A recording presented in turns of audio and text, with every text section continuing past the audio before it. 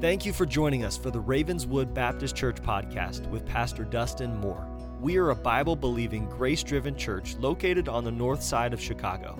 As a church, we are passionate about making disciples of all people for the glory of God. If you would like more information about our ministry, visit ravenswoodbaptist.org. Now, here's Pastor Dustin. 1 Thessalonians chapter 5, and I want to just ask you, if you will, to find your place. And there in 1 Thessalonians 5.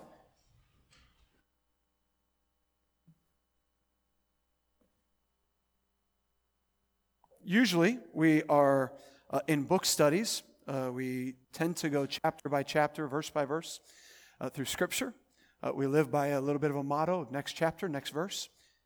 We'll begin a new study next Sunday morning that I believe will be helpful to our church.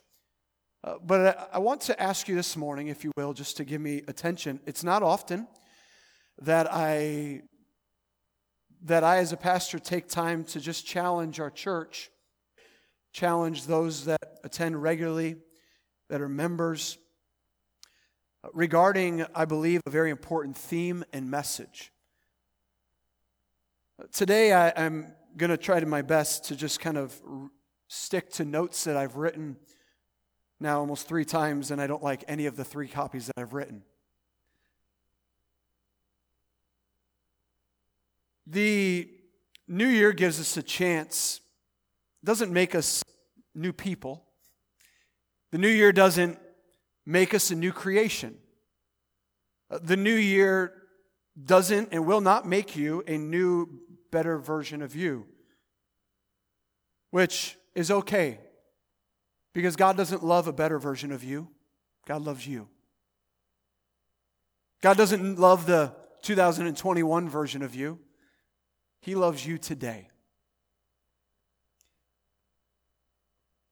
The message that I want to share with you is about 4 months of some thoughtful and prayerful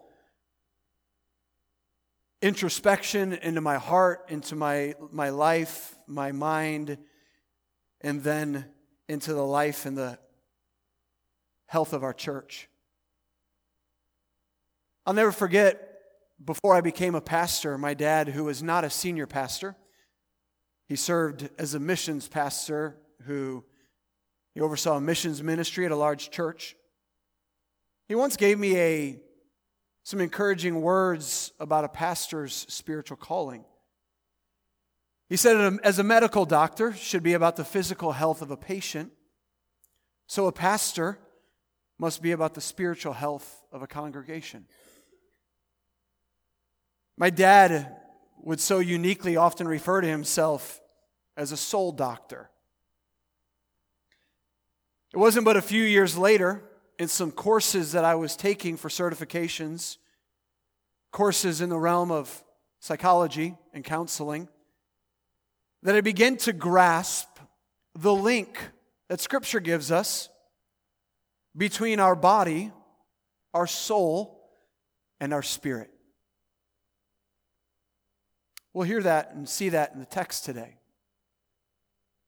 For the last several months, I've been doing a quiet study and research, and as a pastor, I'm not a credentialed health expert.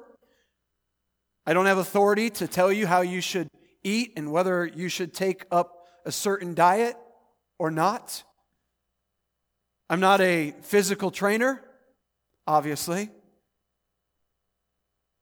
I'm not an expert in all things physical. But I do believe that the Scripture is rather clear that as Christians, we don't see the body as being unimportant. We are not Gnostics who believe that all matter is bad and only spirit is good. We're Christians who just celebrated and came through the celebration of the physical incarnation into a human body of the Lord Jesus. The body, my body and your body, physically, they matter. When the Bible speaks of the body, it speaks of the flesh. It's the part of you that is material. It is the part of you that, as it is material, it is also in its material being, it is under the curse of sin. There have been better days, maybe, that your body has experienced.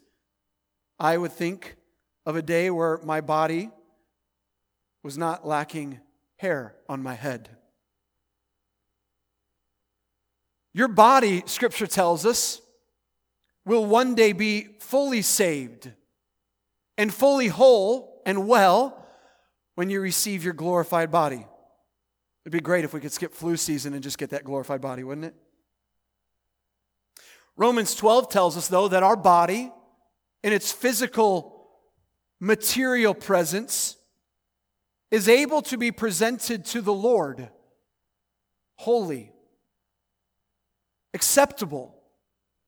It's to be, our bodies to be a living sacrifice. And that, in so being, that as we steward and care for the physical body that God has given us, that we, you and I as believers, present our bodies to the Lord as a reasonable service in light of the gospel of grace.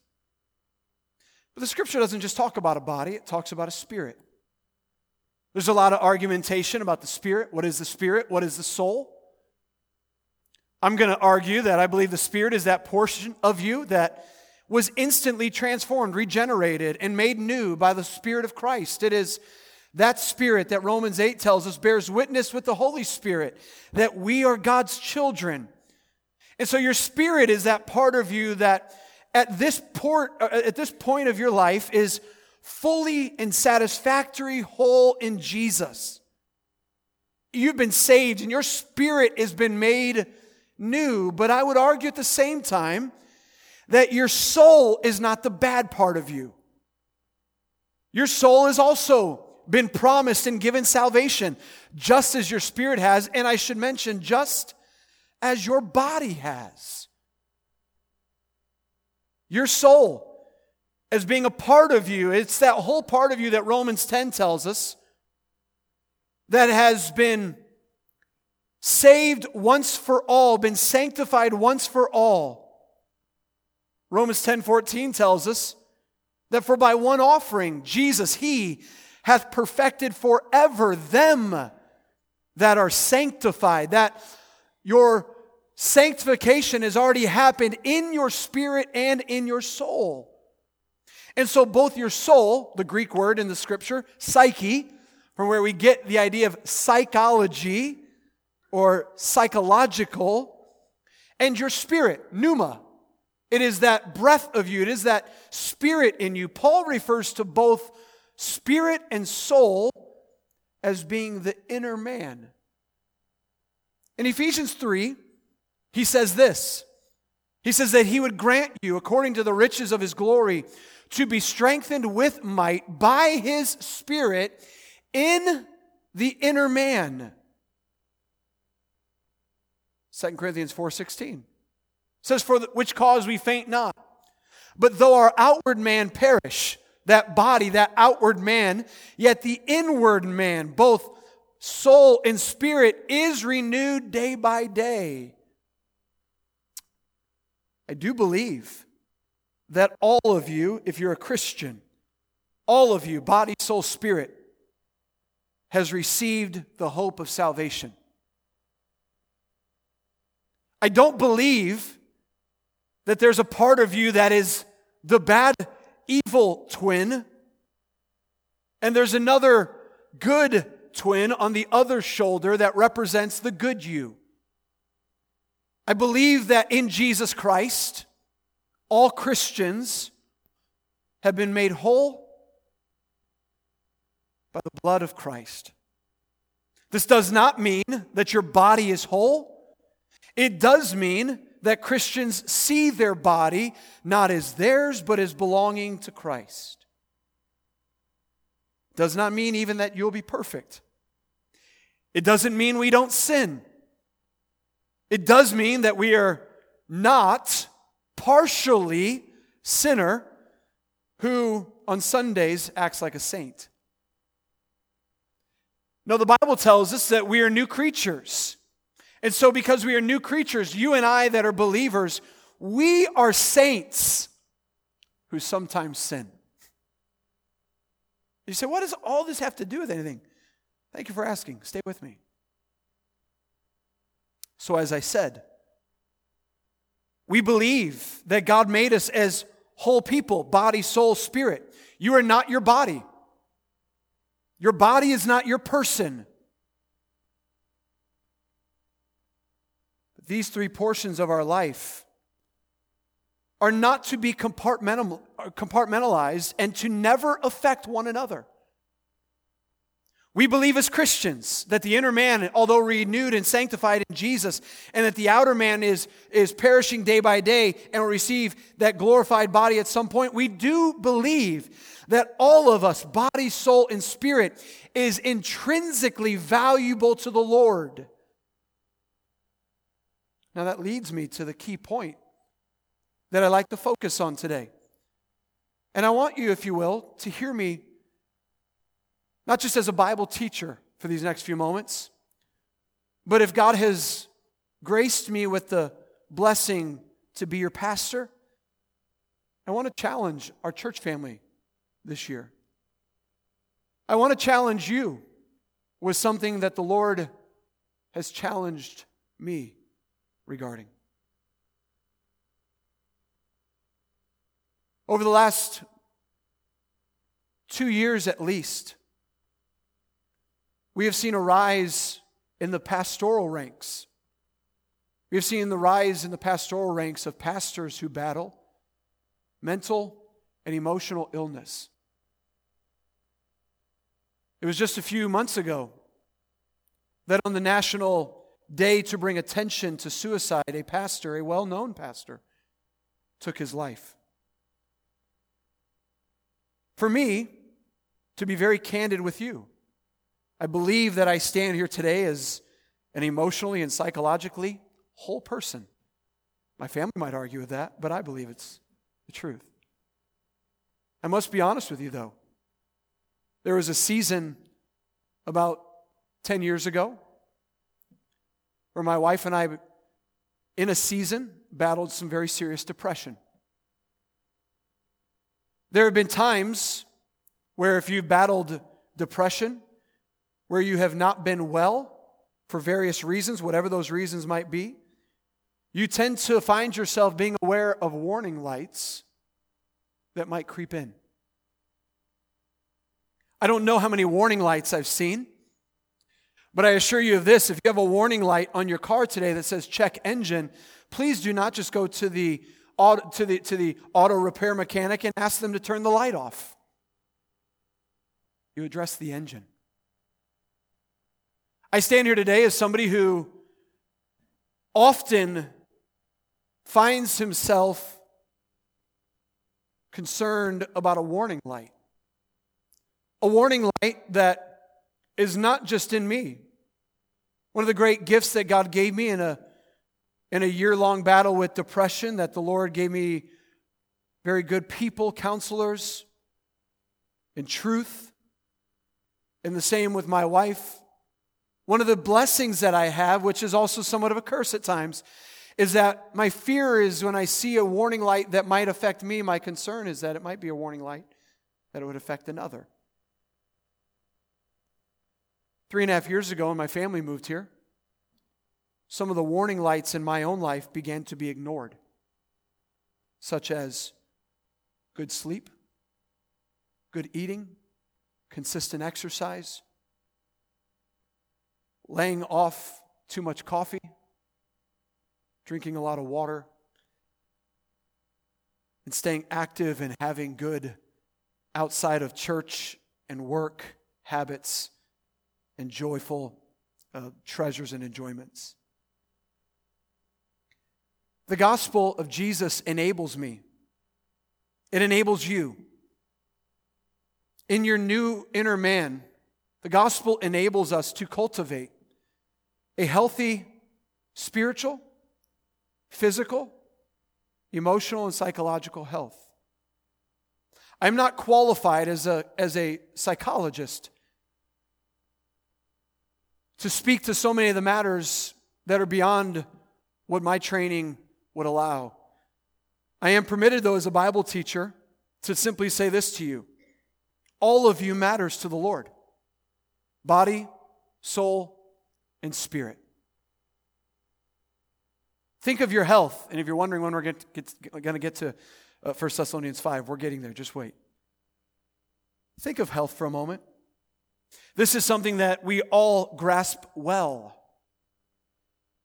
Many people are seeking in 2020 to be that happier, healthier version of them. We've had several members in our church who have had surgery in the last 12 months. We have people in our church today who have surgery coming in coming days. And I assure you, if you talk to them, they will tell you that the Lord has given them in recent days a renewed appreciation for health. I was in Missouri with my family this week on our annual after Christmas vacation. And I saw in a Target this sign, and it just grabbed my attention because it was that day that I had submitted my notes to the office, my notes for this morning to the office here at the church. And we were in Target, as my wife and kids do so well, shopping and spending money. And I was standing by the registers waiting for my duty. And there by the entrance in the register, I saw this sign, Renew You. Renew You. And I thought to myself, everybody wants this in some way. Everybody is seeking renewal, newness. At the core of renewal is that word, to make new you. In seeking spiritual health, we have to grasp the importance of stewarding our bodies better than we often do. We, and I'm not going to get into statistics today, we are an overworked, undersleeping, overeating, sugar overwhelmed, moving less people as we sit on the couch watching TV, Netflix, Disney Plus, and we scroll for hours through social media, numbing everything in us. I want to challenge our church. I want to challenge not the buildings, but the people. I want to challenge our church this year to care well for your body. As I mentioned, many in here could speak at length today about the blessing of good health. Many could speak today about the ailments that they've experienced, and if they could avoid them, they would be glad to. Others of us, as far as we're aware, we might be in fairly good health. And so it would behoove us as Christians. This is not a conversation that is only for the unbeliever. And if you've been here for 3.5 years, you've probably not heard Dustin Moore speak about this very much. Because I am not your life coach. I'm a pastor who loves the people of this church dearly. And I want to encourage you this year to eat well, to sleep well, and yes, to move well. So what does that have to do with spiritual? Everything, if we consider the union and the uniting of body, soul, and spirit, that I as a Christian can live out spiritual disciplines only to the health of my body. I do believe that the spiritual disciplines nurtured in the outer man, such as prayer and Bible reading with the eyes that God has given me, or listening to Scripture with the ears that God has given me, in this outer man that perishes, and the legs that walked me into church this morning, that it is vital that if I want to grow the inner man of my spiritual life, I must steward well the outer man of my body. I must. I must also not be so consumed with the physical appearance that God has given me, or the physical appearance that I have taken away from what God has given me, and only care about weight loss and diet and exercise. I must be a Christian who is whole in serving both body, outer man, and inner man. There's an enemy that I want to propose to you that has become the great hindrance to spiritual and physical health in our lives. There are probably many. This is not exhaustive, but I want to recommend to you one before we jump into this text for a few moments. It's a word that finds no practice. It finds no practice in the Scripture. It finds no practice in the life of Jesus. It is what I do believe, in agreement with John Mark Comer and others. It is what I believe is the great non-sinful enemy of our day. You say, what is it? Well, I thought, well, maybe laziness is what it is. I don't know if it's laziness, because laziness, to be lazy, is to sin. And so in the realm of non-sinfulness, is it apathy, to not really care that much? No, because to live apathetic is to not live a faith-filled life. Is it to live life without intentionality? No. It's not even to live life without intentionality, because there are people who simply cannot live intentionally because their bodies are not allowing them to live the life that they wish they could live. And so what might it be for those of us that are here today? This is where a warning light begins to register. It's this word, a simple word, one that we like actually a lot. It's the word hurry.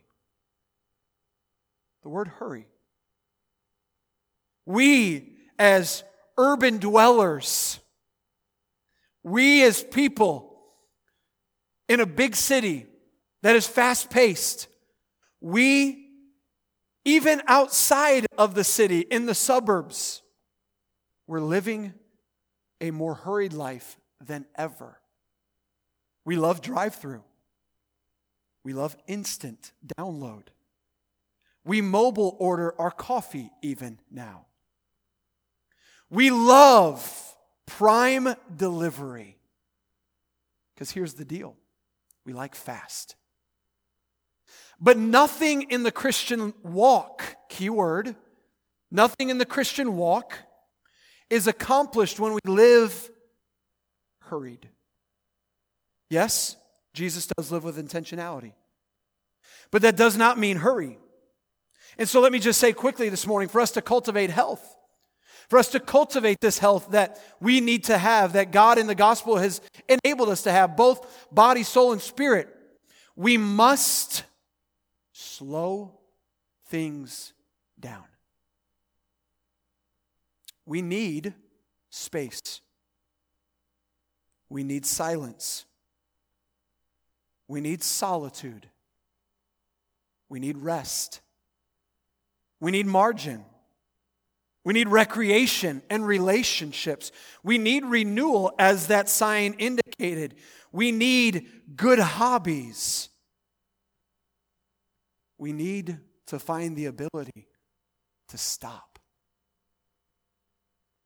This type of life does take an intentional, purpose-filled, and spirit-led yes to things, while at the same time, a spirit-led no to things.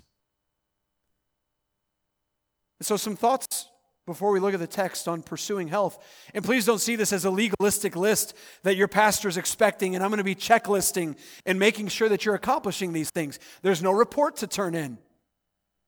There's no quiz or test. But there is a life of stewardship that says, I am not my own. I belong all body, soul, and spirit to my Savior. And so can I recommend some things to you? I want to encourage you to create healthy rhythms, spiritual rhythms in your life of Bible reading, prayer, corporate worship, fellowship. I want to encourage you to move well, if physically able. Take that walk that you need to take. Get those steps you need to get. Get on the bike that has been put away for a long time. Never mind, wait till April for that. Eat a healthy diet as your doctor might recommend you to. However your doctor recommends. Maybe you need to get a physical. Maybe you need to do something as simple as sleep well. Get those 7, 8, 9 hours of sleep. I was often challenged to hear of people when I was in seminary, Bible college. I would hear of these great pastors who were up at 3 a.m. praying. And little did I realize that these guys were operating before there was electricity. So when the sun went down, people went to bed. They weren't getting up at 3 by going to bed at 11. They were getting up at 3 by going to bed at 7.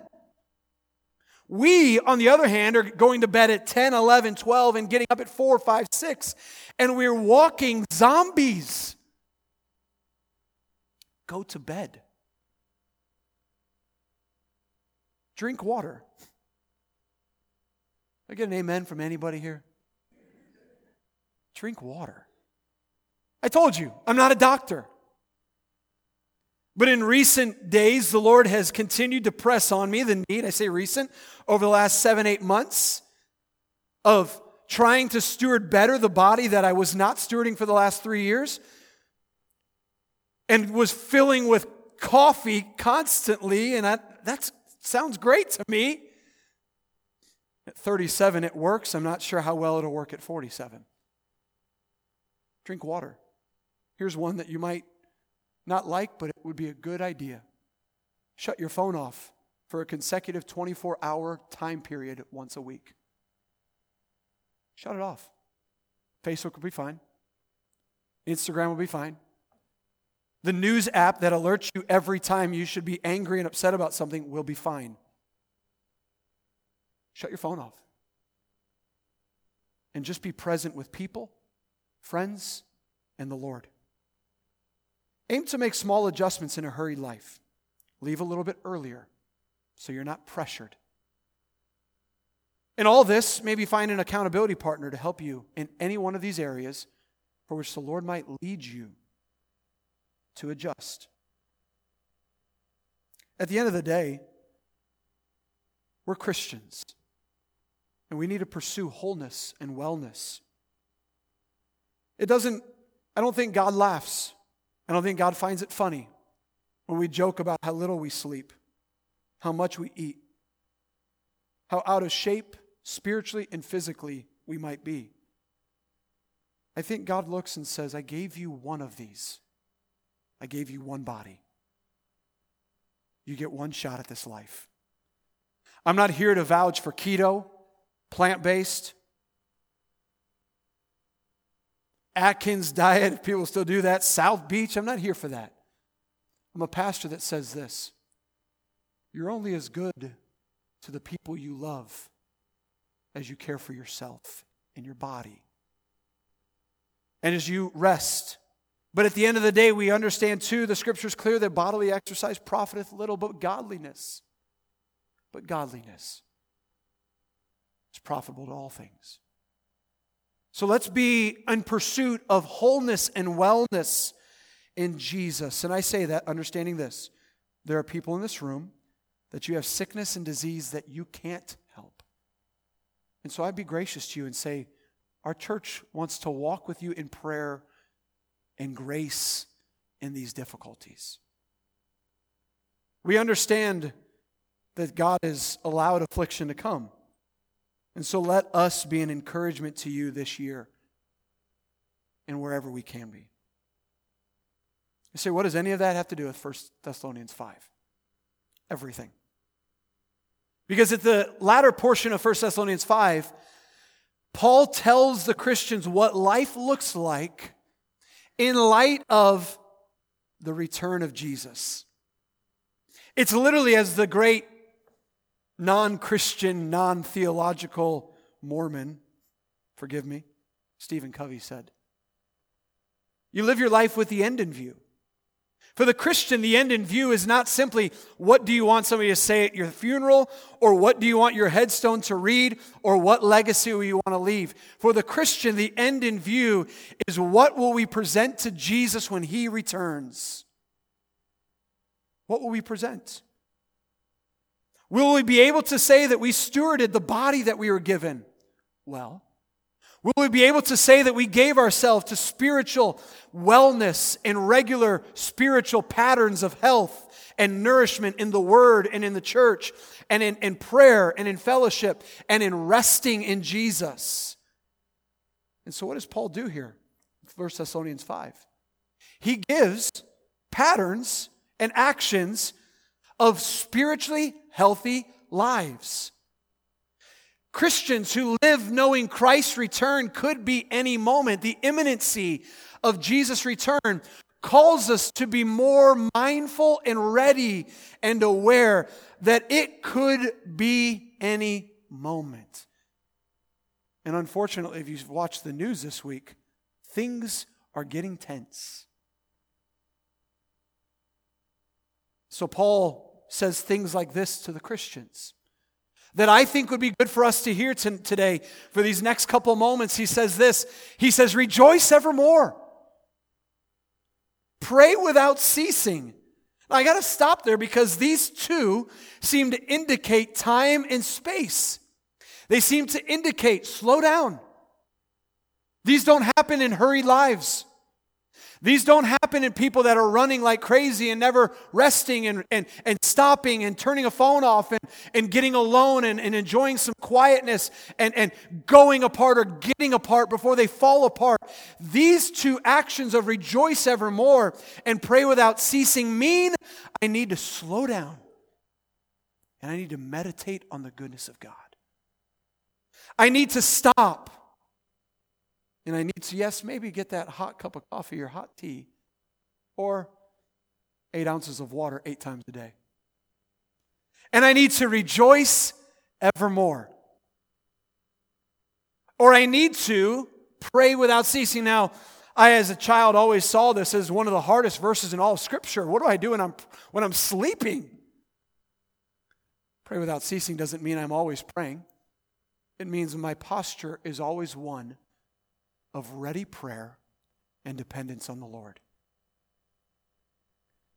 Nothing makes me realize my dependence on the Lord until I go on vacation with my family and I stop for a couple of days and it seems to take me 3 or 4 days just to slow down and to listen to Jesus. It just reminds me that I live way too fast. Paul talks about rejoicing evermore in Philippians 4 when he says, rejoice in the Lord always. At all times, pray without ceasing.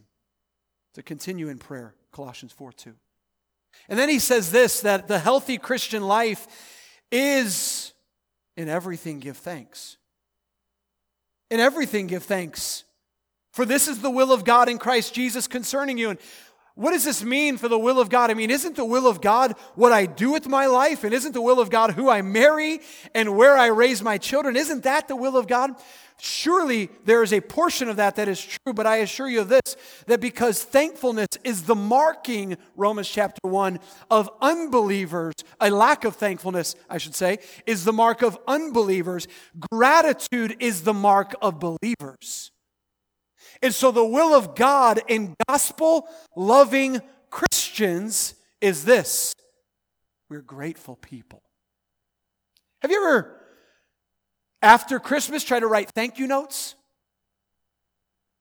And maybe you're like me, you live good intentioned with thank you notes, but you literally got to put it on your calendar to sit down and to put everything else away from you and just write for a couple hours.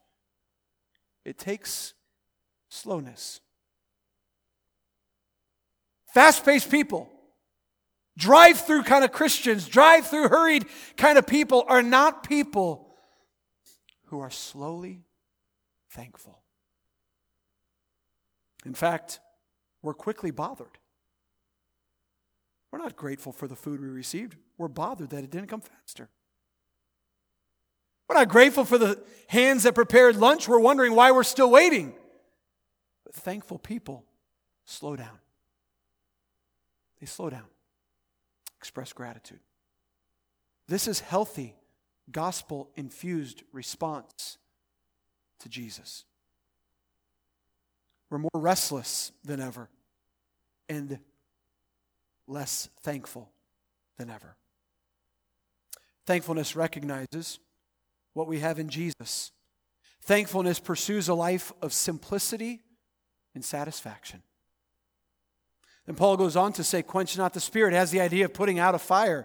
And this happens by putting out the fire of the Spirit in your heart, by living in unrepentant sin, as well as acting intentionally in a way that stirs, that does not stir the Holy Spirit's voice. And so hear me very carefully, going back to the point about hurry. To quench the Spirit, it often happens not intentionally by sin, but it often happens in hurriedness to not cultivate the fire of the Spirit in our life. I've tried to read the Bible on a train with people running into me. I've tried to read the Bible on a bus, standing in the middle of the aisle while everybody had to get off at every stop. I've tried to read the Bible in the busiest of places in a city. And I'll be honest with you, nothing stirs my heart like the Scripture in quiet moments of my life. He goes on to say, and for time, I'm just going to quickly hit on these. He talks about despise not prophesying. He says, prove all things. Hold fast to that which is good.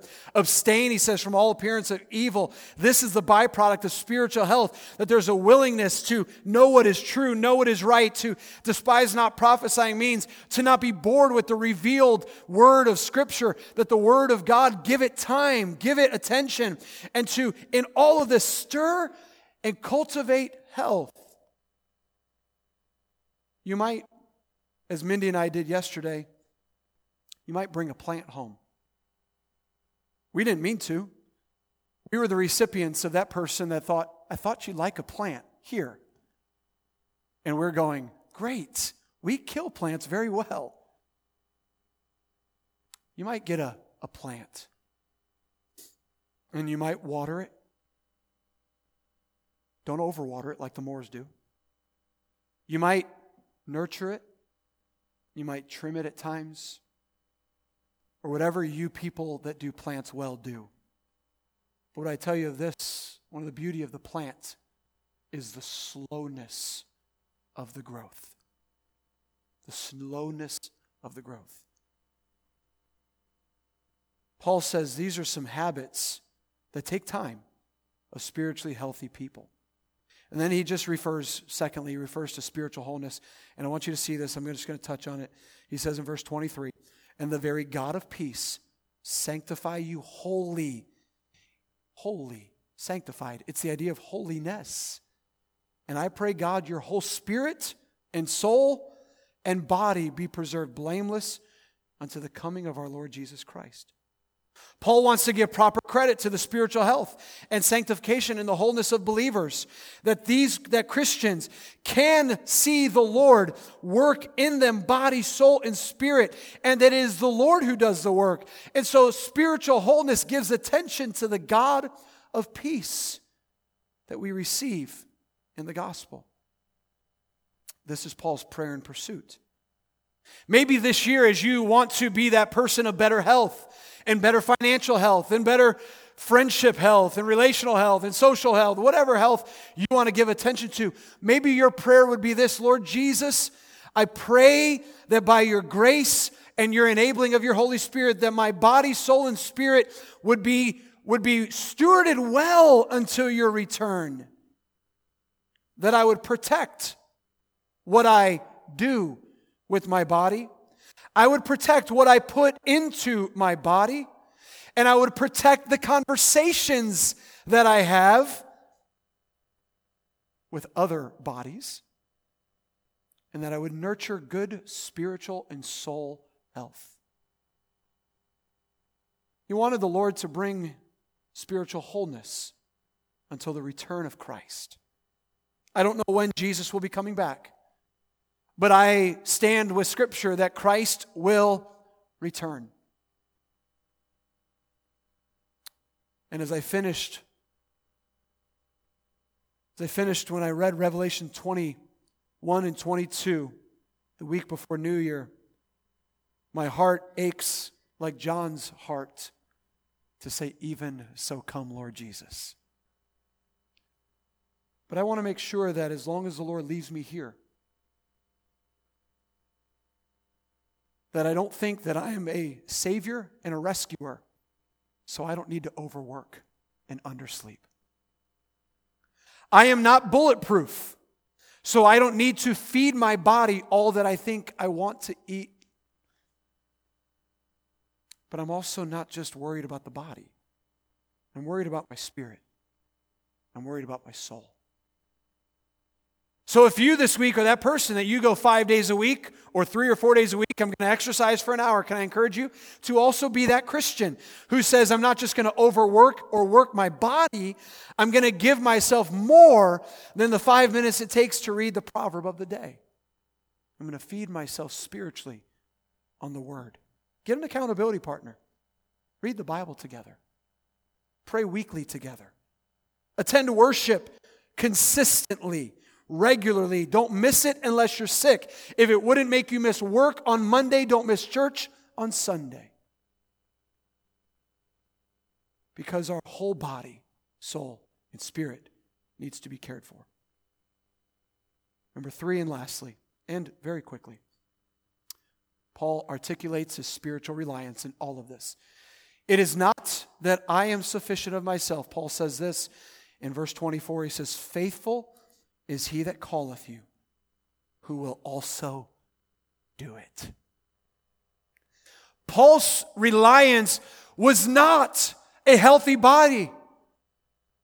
It was not being Paul, just being this goal-oriented type A, number 3 on the Enneagram, or a number 8 on the Enneagram for that matter, this aggressive personality type A person.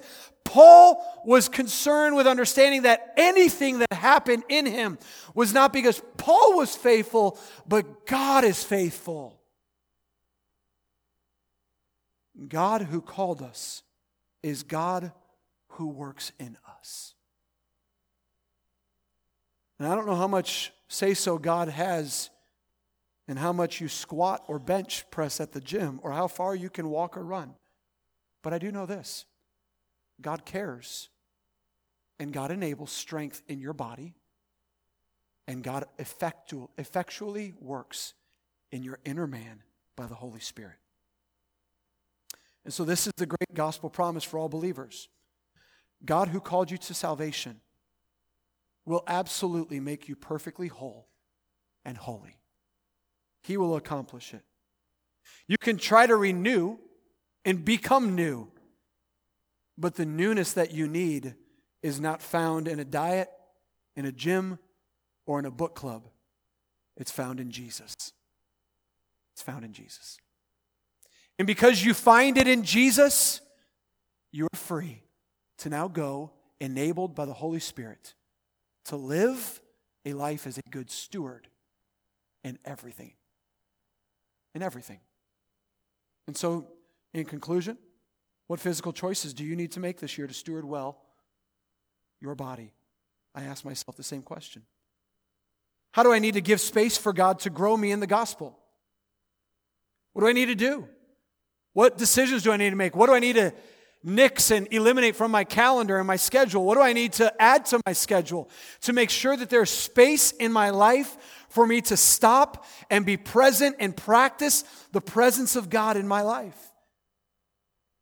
What decisions do I need to make? Thirdly, I must grasp that it is not my pursuit of God that makes me whole, but it is God's pursuit of me in the gospel that is making me whole. Lastly, if the Scripture is true, and God's revelation in Jesus is true, how might we as Christians respond to that truth and be changed daily by it? For the unbeliever, I have to be the bearer of bad news to tell you that there is no spiritual wholeness in an unbeliever. There needs to be salvation restoration, and spiritual healing found in Jesus. Say, how do I find that healing? Well, the good news of the Christian message is this, that God created you, and that God, as your creator, made you perfect in His image, but man has sinned and cut himself off and rebelled and lived as an enemy to God. And so when we should have been thankful, we were unthankful. But Jesus Christ came.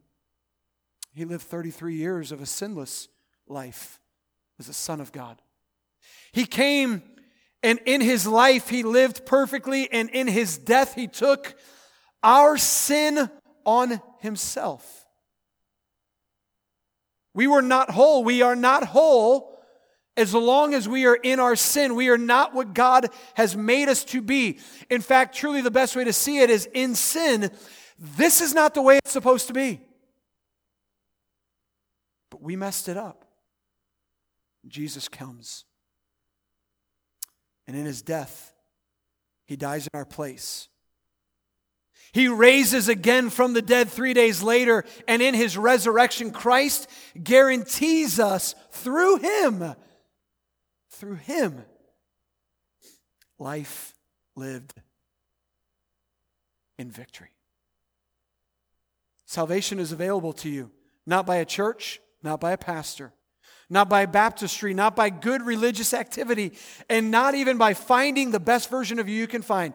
Salvation comes when we understand there is no good version of us that gives us salvation. There is only Jesus who gives us salvation. And so today, if you're here, and maybe your trust is elsewhere, I want to encourage you to place your trust in Jesus. Romans 10:13 tells us, "For whosoever shall call upon the name of the Lord shall be saved." You want wholeness? Come to Jesus. If you're a Christian, you want to live a healthy body, soul, spirit life. I can't promise you health, wealth, and prosperity today. I can't promise you that you won't get the flu this season or that you won't be sick. I can't promise that. I can simply tell you this. We can make decisions as good stewards of our body, and we should. The gospel frees us to. It enables us to. And we live our life understanding that Christ will soon return. Thanks for listening today. If you're listening for the first time, we would love to hear from you. Maybe you have a question about the gospel of Jesus. If so, we'd like you to send us an email at hello@ravenswoodbaptist.org. If you're a regular listener to our podcast and you would like to donate to the media ministry and outreach ministry of Ravenswood, your gift would allow us to do more in an effective way to get the gospel out. Thank you for partnering with us in ministry in Chicago and around the world.